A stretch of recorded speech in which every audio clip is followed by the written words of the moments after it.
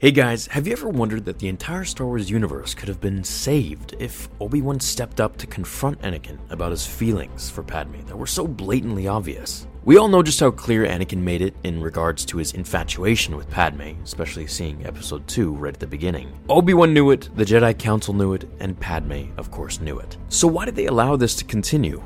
You'll be surprised to hear that Mace Windu, in fact, was the one who instilled the security within Obi-Wan's doubts about his Padawan. I'll be providing proof from the novelization and the film itself about this very scene, as well as another little snippet from Obi-Wan's thoughts during the book. I will now quote a piece from Obi-Wan's narration in the novel. The eagerness with which the Padawan had embraced his new duty set off warning bells in Obi-Wan's head. But he had allowed the mission to go forth anyway, mostly because he knew that he'd be too busy following the leads he hoped he could garner here, uncovering the source of Amidala's troubles.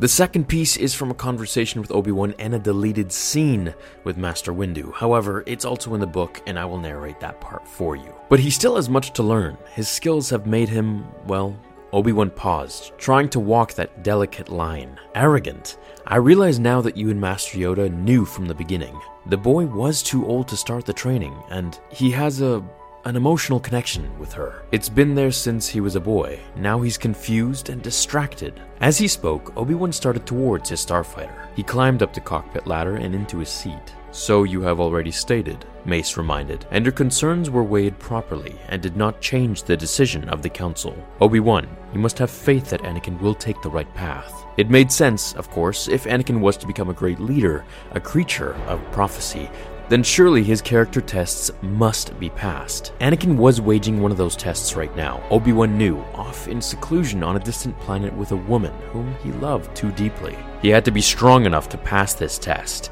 Obi-Wan just hoped that Anakin had recognized the trial for what it was. I was always more surprised during this scene at Mace Windu's reaction to Obi-Wan telling him to trust Anakin and have faith in him. As someone who was always hard on Anakin and untrusting of the boy since day one, it makes me wonder if Mace just wanted Anakin to fail when this could have all been prevented with Obi-Wan guiding his Padawan. It's interesting to see that Obi-Wan didn't confront Anakin about it because he wanted him to pass the test. The Jedi Council knew it, and so did Mace. It makes me wonder what would have happened if he did tell Anakin that he must ignore his feelings for Padme, otherwise he'll be kicked out of the temple and no longer a Jedi. Maybe Anakin would have listened, or perhaps he would have left the Jedi Order for Padme, and thus leaving an opening for Palpatine to swoop in and train him from an earlier age. This would bypass Mustafar and everything negative for Anakin that happened in the original timeline. Let me know what you think about all of this. Have an awesome day, everyone. Write your suggestions down below for a new fanfiction that you may want to see,